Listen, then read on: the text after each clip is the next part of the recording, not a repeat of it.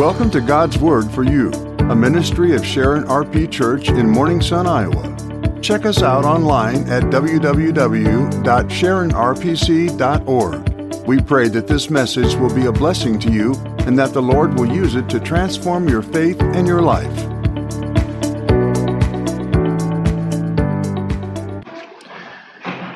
We turn in your Bibles with me to the book of Mark, chapter 15. Mark, chapter 15.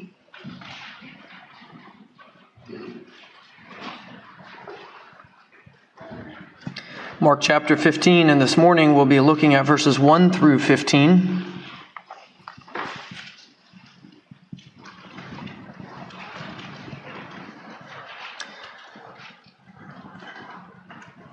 Mark chapter 15, if you're using the Pew Bibles, you'll find that on page 900. Mark chapter 15. Before we start, I'm just going to say last Sunday I lost my voice and I've been struggling to get it back all week. So if there's more pauses and water breaks or just sounding like I'm a teenager again, be patient with me. So Mark chapter 15, beginning at verse 1. Immediately in the morning, the chief priests held a consultation with the elders and scribes and the whole church. And they bound Jesus, led him away, and delivered him to Pilate. Then Pilate asked him, "Are you the king of the Jews?" He answered and said to them, "It is as you say." And the chief priests accused him of many things, but he answered nothing. Then Pilate asked him again, saying, "Do you answer nothing? See how many things they testify against you." But Jesus still answered nothing, so that Pilate marveled. Now at the feast, he was accustomed to releasing one prisoner to them, whomever they requested. But there was one named Barabbas, who was chained with his fellow rebels. They had committed murder in the rebellion.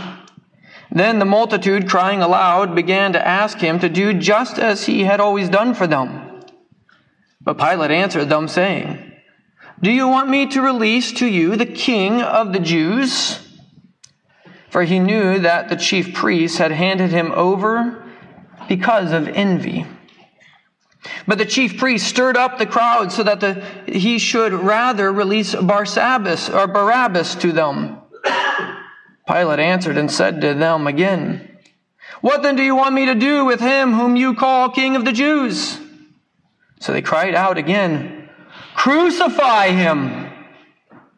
Then Pilate said to them, "Why? What evil has he done?" But they cried out all the more, "Crucify him!" So Pilate, wanting to gratify the crowd, released Barabbas to them, and he delivered Jesus after he had scourged him to be crucified. Let's pray.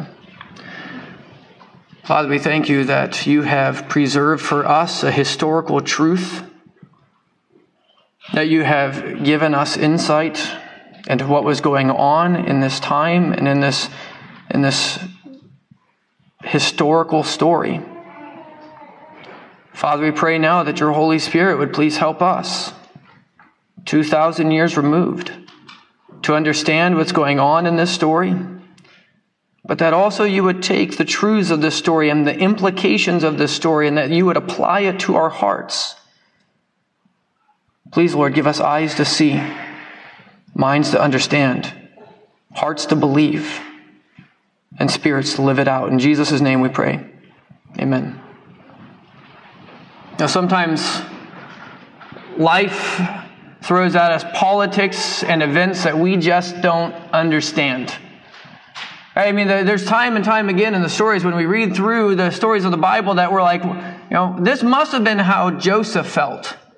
As he was sold into slavery by his brothers, as he's thrown into the prison by Potiphar, I don't think that as he was sitting there, he thought, I know exactly what's going to happen.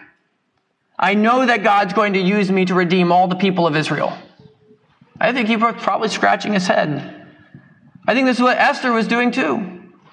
Right? As she's brought into the king's harem, and as the decree goes out from wicked Haman that all the Jews are supposed to be killed, I don't think she's sitting there going, oh, man, I don't have any stress about this. I know exactly why all these politics are in play. I know what's going on here. No, I think the Bible gives us realistic events in people's lives to show us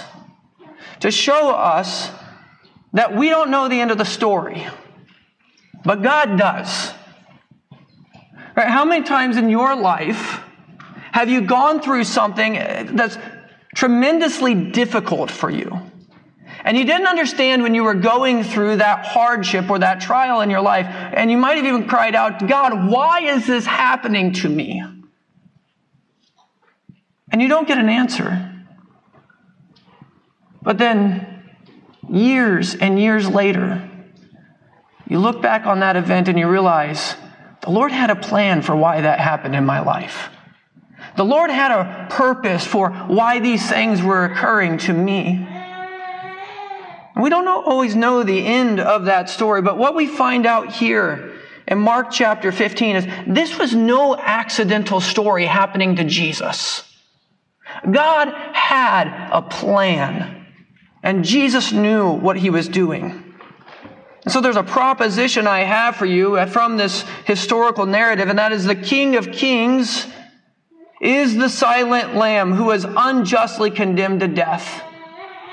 But when you walk out of here today and you go home and the sermon's long gone and it's Wednesday, what I hope you'll take home and remember is that God's plan was for Jesus, your King, to die for you. God's plan was for Jesus, your King, to die for you. And so as we get into this passage, and we look at chapter 15, we're going to just be hit right dead in the face with politics and power. Right? There's nothing new under the sun. And so we come into a situation that's really foreign to us in some ways because we're dealing with people we don't really know, and an empire that's apparently men think of a whole bunch, but we don't know much about the Roman system and what's going on here. So who is this Pilate guy and what's going on? Right? Well, Herod the Great had been king of the Jews, right? This is why he wanted to kill all the little boys, right? Because he didn't want anybody to take that title from him. But that title, King of the Jews, was given to Herod by the Caesar himself in Rome. But when Herod died, Caesar said, I'm not giving his boys that title. That's why you have all sorts of different mini Herods throughout the New Testament. You have to go, okay, is this Herod Antipas or is this Herod the Agrippa? What Herod is this? We don't know, right? Because there's all sorts of Herods because the guy was really humbled and named all of his kids Herod. And so you got all these different Herods, and they're kind of kings, but they're more like you can rule over Galilee, but you're not allowed to rule over Jerusalem. You're allowed to rule over Perea on the other side of the Jordan River, but you're not allowed to rule over Judea, the heart of Israel. Because Rome, after Herod, decided that they were going to put in their guy, their prefect. They were going to put in their governor who is going to rule the capital city. They were going to make sure that Rome was represented and Roman law was going down in the city. And so we know from historical records from Josephus that around in year 26 AD, Pilate is put in power. Pilate is put in power. He doesn't actually live in Jerusalem. His main residence is further north up in Caesarea. But every time that there's a big feast in Jerusalem, people would start making their annual pilgrimage. Right? And they would come from thousands of miles away. The people from where is now today Turkey would come all the way down to Jerusalem. The people living in North Africa who were Jewish, maybe down in Alexandria in Egypt, they would travel all the way to Jerusalem. The city would swell in size. And whenever there's a mass gathering of people, for a government, that means there's possible danger. And so guess who shows up in Jerusalem every feast time? Pilate.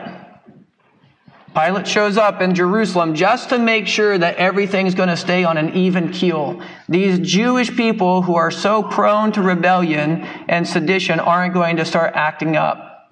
So he shows up with his 500 to 600, 700 guards. And he's there, and there's a Jewish guy down in Alexandria in Egypt. His name is Philo, and he describes Pilate this way. He says, how would you like these adjectives for you? He's inflexible, stubborn, and cruel. Right, Pilate is so bad to the Jewish people, so poorly treating them, that in 37, in AD 37, when he actually gets removed from his post, Caesar himself pulls him out of being governor and exiles him from the empire for how poorly he treated the Jewish people. That's the type of governor who's in Jerusalem at this time. So we come into our story with that new character walking in. We've examined the chief priests, the scribes, and the elders before. And Mark just gives us a summary of this, right? If you want a longer version of this trial, you can go, especially read the book of John and Luke. But they deliver Jesus in verse 1. Immediately in the morning, the chief priests held a consultation with the elders and the scribes and the whole council, and they bound Jesus, led him away, and delivered him to Pilate. I'm going to lean in real quick and just give you a Greek word that becomes very important as we go on. That word at the very end of the verse there, and delivered him to Pilate. This is the Greek word paradidomi, right? To deliver or betray.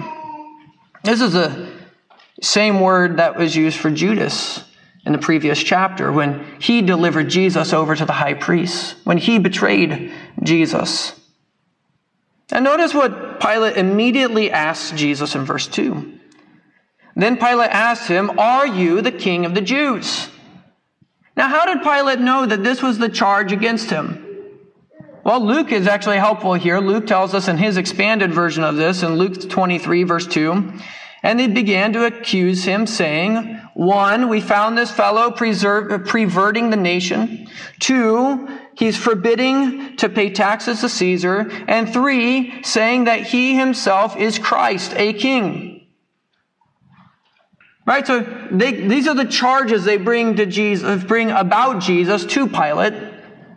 These are political charges. Right? This is not just stuff dealing with the Jewish people. This is dealing with Roman law. And so they got to bring Roman charges. And Pilate just asks him, "Are you the king of the Jews?" And interestingly, if you notice in the New King James, there's kind of italics here. It is as you say. The "it is as" isn't in the Greek. He just says, "You said it." Right? So from the horse's mouth. Right? You're the one who said it. You know the truth here. You are saying the truth. And Pilate's frustrated. Right? The chief priests keep piling on accusations. They're throwing spaghetti at the wall, trying to see what's going to stick. And Pilate's just amazed at him. Verse 4, then Pilate asked him, saying, "Do you answer nothing?" Right? They're hurling all these accusations at you, and you're not saying anything.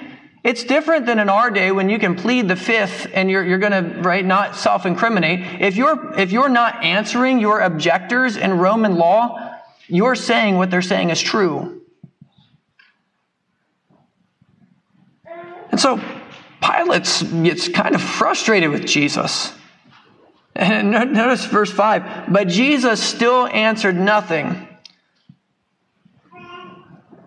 We don't like double negatives in English. I love double negatives in every other language, right? In English, double negatives means it's a positive. It's like weird algebra in English. I don't understand it, right? But in the Greek, it's he didn't answer him nothing. Right? He just kept his mouth shut entirely. And Pilate's jaw is on the ground. What in the world? Why won't he say anything to me? And then he's got this weird custom. I did a whole bunch of research to try to figure out, and there's nothing I can find and nothing that I can read elsewhere that this is practiced anywhere else in Roman society, where they would just annually pardon one person. It's almost like a blank check. Whoever you want, that person is going to get off scot-free. And so this is where Pilate starts doing a little bit of political maneuvering, right? He's going to put Barabbas here and Jesus here, And he's going to make the Jewish people decide who do they want. Now, who is this Barabbas guy? Well, Mark is actually the most helpful here of all the Gospels. And he tells us Barabbas is an insurrectionist. He's been part of a rebellion. He's probably one of the zealots, and they've even murdered people. So do you want the insurrectionist, the murderer, or do you want Jesus? Right? He knows he's a shrewd politician. He can see through their jealousy and their envy, and he knows why they've brought him there. The priests won't move. Actually, the priests stir up the crowd more and more. Now, you have to understand, right? The priests have a lot of power. Right? If you go against the priest, you could be the high priest. You could be removed from your synagogue. You could be taken out of the community. You could be worse than excommunicated. You're totally shunned. People will treat you like a Gentile. They won't eat with you. They'll turn their backs on you. They want nothing to do with you. And so to go against the priest when he says Jesus, we want Barabbas, kill Jesus, right? If they go against him, there's a lot at stake here. There's manipulation and there's power and there's politics going on. And there's an increasing tone. Right? The multitude began crying aloud and began to do just as he had always done for them. Pilate answered them, right? Which one of these two do you want? He knows it's just out of their envy in verse 11, but the chief priest stirred up the crowd so that they shouted, rather, release Barabbas to them. But in verse 13, they cried out again, crucified him. This is an intensive. They cried out. You can imagine their brows furrowing. Their voices getting louder. Spittle coming out of their mouth as they're screaming at the top of their lungs that they want Jesus dead. John tells us that they even tried to back Pilate into a corner. Pilate tried to seek to release Jesus. That's what John 19:12 says. From then on, Pilate sought to release him, but the Jews kept crying out, saying, if you let this man go, you are not Caesar's friend. Imagine how that would have sounded in a Roman governor's ears. And then they say in John 19:15, when he asked, shall I crucify your king? The chief priests answered, we have no king but Caesar.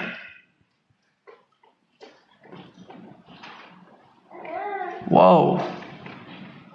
It's coming out of the Jewish high priest's mouth. Who's supposed to be the only king of the Jews? It's God himself. And here, for the sake of what they want to get done, they put Pilate in a corner, because if he does go against what they're demanding, what does it mean for Pilate's political career? His loyalty to the Caesar is questioned. His efficacy or his ability to manage the Jewish people is moot and gone. And he's going to either be killed or he's going to be exiled. Pilate wants to stay in power. The priests want to stay in power. And each of them are playing political games, and they're playing political games with Jesus' life. But we know what that's like today, don't we? Right? This idea of politics and power isn't foreign to you. I was just talking to a lady a couple weeks ago who she was wanting to talk to me about the Tucker Carlson interview with Vladimir Putin. And she's like, I don't know what to believe. Right? You got this guy over here who's a KGB former thug, who's a former communist, supposedly, and he wants to say what's going on, the truth. And then I don't believe the Western media, because half of what they say, I don't know what the truth is. I don't know what the truth is. And why don't we know what the truth is? Because people want their power. And they're willing to twist stories and manipulate and do whatever they want to try to get you to believe their narrative. That's what's going on in this scene with Jesus. Neither of them are actually about the truth. Neither Pilate nor the high priest are trying to do what's right and what's good and what's just. But they're just trying to stay in power. People's lives are on the line, though, when we think about power plays. There are political hit pieces in the news, and there's political hit jobs on the battlefield. I'll never forget, right? One of the biggest distrusts of mine that has ever happened was watching one of my former captains on the ship having his career literally ruined. Because 10 years after an incident, the political agenda police moved the goalposts, drug up evidence from 10 years previous, things that were totally okay for him to say during that time, and 10 years later, they blasted him on the newspapers, demoted him, and put him in an office job where he would never see a ship again, would never command anybody again. Because he had said things that were politically inappropriate according to a decades later. Ruined his career, ruined his reputation. Said that he had diminished the sailors' ability to follow their leader. And then there rises up a Facebook page with like 10,000 of the former sailors saying, what you guys have done is stupid. Right? Like, this is unjust. All of us trusted this guy. He was the best captain we ever had. And this was a political hit job, and you know it. So we shouldn't be surprised when power plays happen in Washington. We should be saddened, but we shouldn't be shocked when the city council has people trying to get over on one another. We shouldn't be caught off guard when politicians in Des Moines spin things towards their own political goals.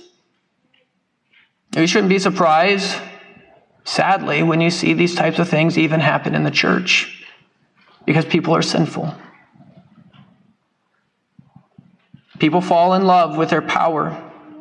People love playing politics, and that's what we're finding here in Mark 15. But we also find a truth, something we hold near and dear, justice, and justice is twisted here. Make no doubt about it, what's going on in this story is evil. We should not whitewash it. This is injustice being played out. Some people have actually been so shocked by the injustice of this that there are certain skeptics who will look at the Gospels and say, this can't actually be true because this isn't what Roman law prescribed. Well, I hate to tell you, it is true, and Roman law was broken. What we find here in Mark chapter 15 completely lines up with what we learn about Caiaphas by Josephus. What we learn in the ancient writings by Philo and Josephus, this is exactly how Pilate would operate. And so we're not actually surprised by it. But the case was prejudged. Right? In John chapter 11, verses 49 through 50, we're told, and then one of them, Caiaphas, being high priest that year, said to them, you know nothing at all, nor do you consider that it is expedient for us that one man should die for the people, and that the whole nation should, and not that the whole nation should perish. Caiaphas had made up his mind months ahead of time. Jesus needed to die. If Jesus didn't die, the whole nation could end up suffering under Romans. The chief priest was motivated by envy and by his power. And Jesus is sentenced to death without a firm charge. Mark chapter 15, verse 14, what does Pilate say? When they're demanding that Jesus be crucified, he says, why? What evil has he done? Right? You've thrown all sorts of accusations against Jesus, but what evil have you done? And what is their answer? Do they kind of calm down, take a drink of water, put their heads together, come up with a formal? No, they just start screaming even more. Crucify him! The only thing that's going to satisfy the demands of the mob is for Pilate to capitulate. Verse 15, so Pilate, wanting to gratify the crowd, released Barabbas to them, and he delivered Jesus after he had scourged him to be crucified. Now we find out that, again, as we read the different Gospels, that this happened in multiple stages. Mark has shrunk it down for us. But even this scourging was an attempt by Pilate to possibly get Jesus out of being killed. D.A. Carson, writing on this, he says, since flogging did not necessarily precede crucifixion, Pilate was still hoping he could dissuade the crowd from their demands for Jesus' crucifixion. John 19, verses 1 through 7. Where after the flogging, Pilate tried to persuade them against crucifixion by administering a severe flogging instead. He didn't want to crucify him. Pilate didn't want to crucify him. He was trying to find a way out. And so what did he do? He handed him over to the Roman soldiers.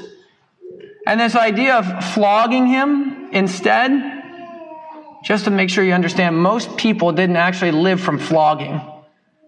In the Jewish custom, you could only be flogged or whipped 39 times because after 40, the likelihood of you dying was really high.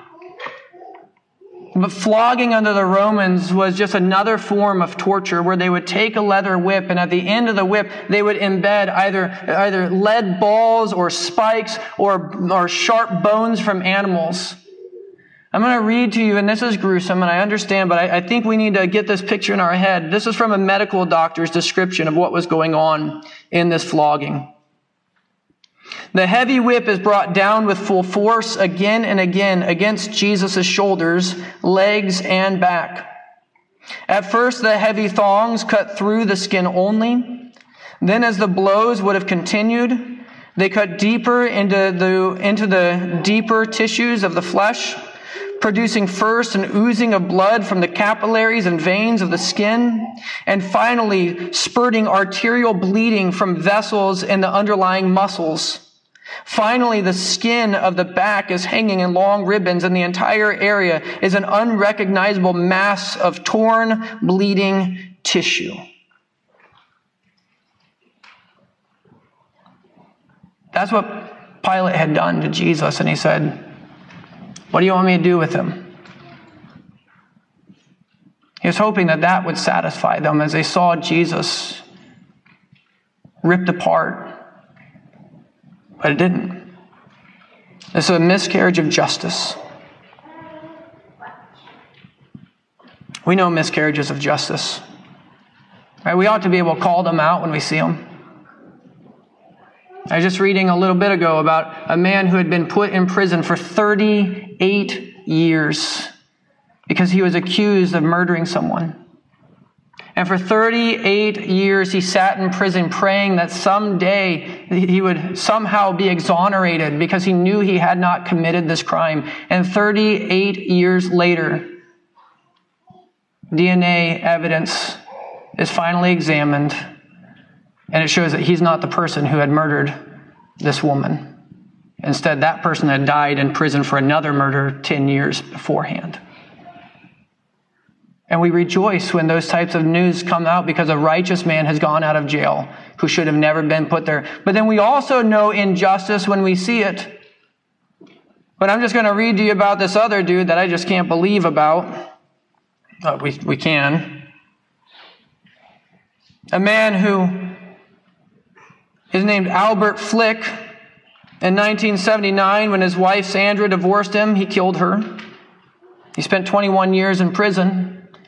And after that, they let him out for good behavior, even though he had murdered his ex-wife. Then 7 years after his release, he goes and he starts stabbing his girlfriend. He's put back in prison. But then 3 years later, he's let out. And guess what he does? Goes and attacks another woman. He's released again in 2016, and then in July of 2018, I'm guessing you can guess where this story goes. He murders another person, and he's put in prison at the age of 75 for 25 years. And we're able to look at that and go, what in the world is wrong with our judicial system? We ought to be able to look at what's going on in Mark chapter 15 and say, what in the world is going wrong with Pilate's judicial system? Everything about this is wrong. This should not be happening. We are to be those who, when the evidence is clear, we're able to point out injustice and say, that is wrong, no matter how unpopular it may be. You have been made in the image of God, and there is both in you your conscience and natural theology. When we just look around the world, we're able to see, no, there is right and there is wrong, there is injustice and there is justice, and we as Christians ought to be those about justice. We live in a day of relativism where we're told not to judge, and yet we look around and the goalpost for what is right and what is wrong is constantly being moved underneath our feet. Cancel culture tells us now what's right and wrong in the political moment, but we must be able to stand there and say, no, this is what God has said is evil. And we're able to look at Mark chapter 15, and we're able to say what happened by both the Jewish and the Roman leaders is wrong and evil. What happens to Jesus in this story is, humanly speaking, a miscarriage of justice. This is not justice. And if you were standing there as Jesus' mother, as one of his disciples, you might sit there and scratch your head. God, what are you doing? What is going on?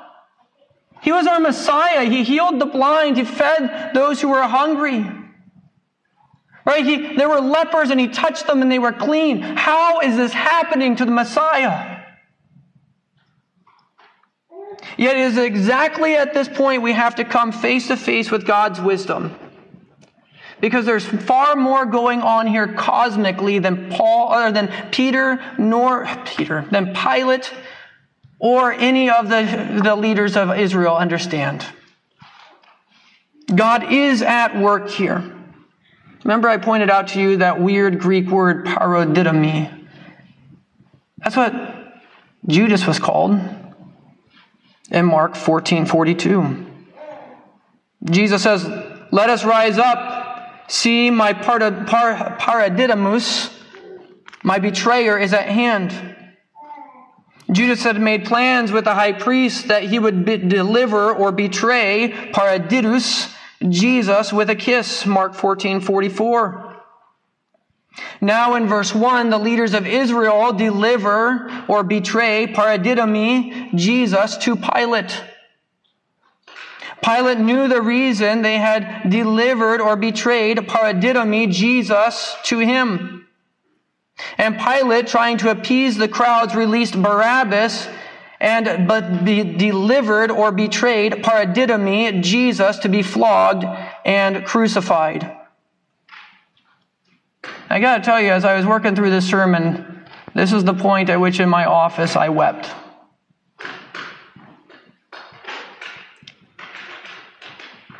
Because in Isaiah 53, verse 6, what Elder Turner read for us today, all we like sheep have gone astray. We have turned every one to his own way. And the Lord has laid on him the iniquity of us all. And the Lord has paradidomied, delivered him for our sins. See, we didn't understand as we were working through Mark chapter 15 that what was going on here, even though it seemed like it was unjust, even though it seemed like everything was wrong, even like it seemed like this was the darkest day in human history, Jesus was holding all the power. Jesus had all the plans, and Jesus had you in mind. Jesus was tried, but he knew that the crown was on the other side of the cross. Jesus endured the flogging, his flesh being torn apart by flagellation of the Roman whips, because he knew that he was a lamb who was to be slain. Jesus, the King of Kings, was allowing himself to suffer under Pontius Pilate, nothing more than a backwater governor. Jesus, the Prince of Peace, was going to be slaughtered that we may have peace with God. Jesus, the eternal high priest, was being betrayed by the high priest Caiaphas because he knew that there was an eternal priesthood waiting for him. God had raised up Caesar knowing he would appoint Pilate. God had, in the fullness of time, put Pilate in Jerusalem at this time for this trial. God had chosen in his wisdom to allow Caiaphas to chase down his own power in order that his priesthood might be eclipsed by the better priesthood of Jesus Christ. Jesus was in control here. Jesus, our King, willingly suffered for us, which is why he willingly kept his lips shut. Jesus, in this story of Mark chapter 15, is defeating the powers and principalities of this world. Jesus would rise victorious over sin and death. And here we find Jesus, who is our Lamb, who is willing to suffer for our sins. The morning sacrifice was about to happen. The trumpets were about to blow. Jesus would soon walk up to that hill of the skull, and he would be crucified as our sacrifice. And he had to be found spotless.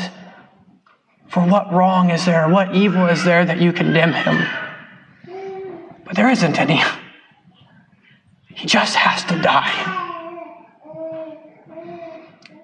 So when you're wanting to find a kingdom on earth here and now, remember that the kingdom of God comes in his timing and in his way. We so often find ourselves like the Israelites in 1 Samuel chapter 8. We want a king like all the other nations. We want a champion. We want somebody who's our strong man, who's going to fight for our causes now. If we're honest, it's often because we're impatient with the Lord's plans. We don't like the fact that he says his kingdom's going to grow by us suffering. We don't like the idea that there's always going to be a need to send out those to preach the good news to the ends of the earth, because it's easier to just elect somebody who's going to champion our causes. And I got to tell you, brothers and sisters, politicians know this. And they will often use your religious sensibilities to manipulate and twist you, to take your eyes off of Jesus and to just put your trust in them. That somehow they'll make your life perfect. Promise you all sorts of laws and victories that they can never enact or win. Some politicians will try to get you to place your trust in them by saying they will be the champion of your religious causes and render justice the way you want it. But they will also be those same leaders who will demand of you a level of commitment and loyalty that belongs to only God himself. I'm not telling you don't be engaged in politics. I'm saying you must know who your king is. And do not place your hope or your trust in earthly princes or presidents or politicians. Our hope is in God and his plan. Have faith in the Lamb. Trust in the plan. Have faith in the midst of pain. Have faith in the midst of the storms of your life. Trust ultimately in him, because it's God who's bringing about his kingdom. Remember that God is in control in the darkest hours of your life. When you hear the bad news that cancer is there again, your king reigns. He has a plan for you. When you go in the fall and you have to put a ballot in for whoever you're going to vote for, remember that it's the Lord who raises up and tears down rulers and principalities. When you watch the news and it seems like the world is just going crazy, remember that God is in control and does have a plan. When there are troubles in your family, brothers and sisters fighting against one another, children dishonoring their parents, discord and division, remember that God is in the game of redeeming even families. When you see your children behaving in ways that make you scratch your head or want to weep, remember that God is sovereign even in their lives. When you don't understand why in the world your parents are making you do things, kids, right, you might really scratch your heads. I don't know why mom and dad want me to do X, Y, or Z. Remember that God is the one who put them in their place. When your car breaks down, again, maybe the Lord is teaching you something. When finances are tight, it seems like the bills just multiply. Don't give up hope. When you fail with sin and wonder why God won't finally allow you victory over this besetting sin in your life, remember that maybe He's doing it to make you cling to Him even more. We believe that God is in control because this is what it means to confess with our mouths that Jesus is Lord. It is by faith that we believe and follow Jesus. We look to Jesus by faith. We trust the historical reality of this event. We trust God's plan. We believe that God is making no accident here in Mark 15. That the Lord was in control. And He was willing to offer His only begotten Son for you. We rejoice in the King of Kings, who was the Lamb slain to take away the sins of the world, even though it happened by wicked and unjust means.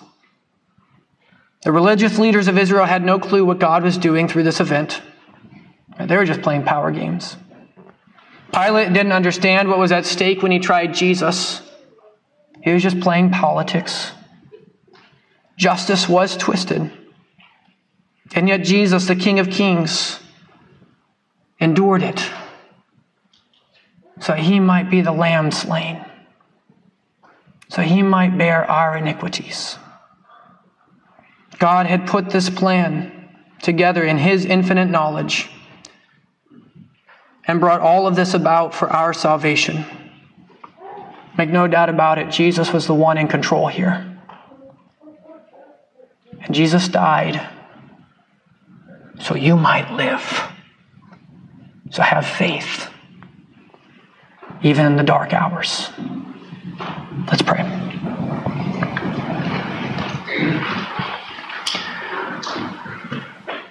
Father, we pray that You would please help us to be those filled by Your Spirit, that we would believe. Lord, this has been a long sermon, maybe a confusing one. No doubt there were errors and stumbles in it. Father, I pray that where there is truth, it might grow like a seed planted in fertile ground, bearing much good fruit. And where there was error, Lord, I pray that it would be blown away like the chaff in the wind.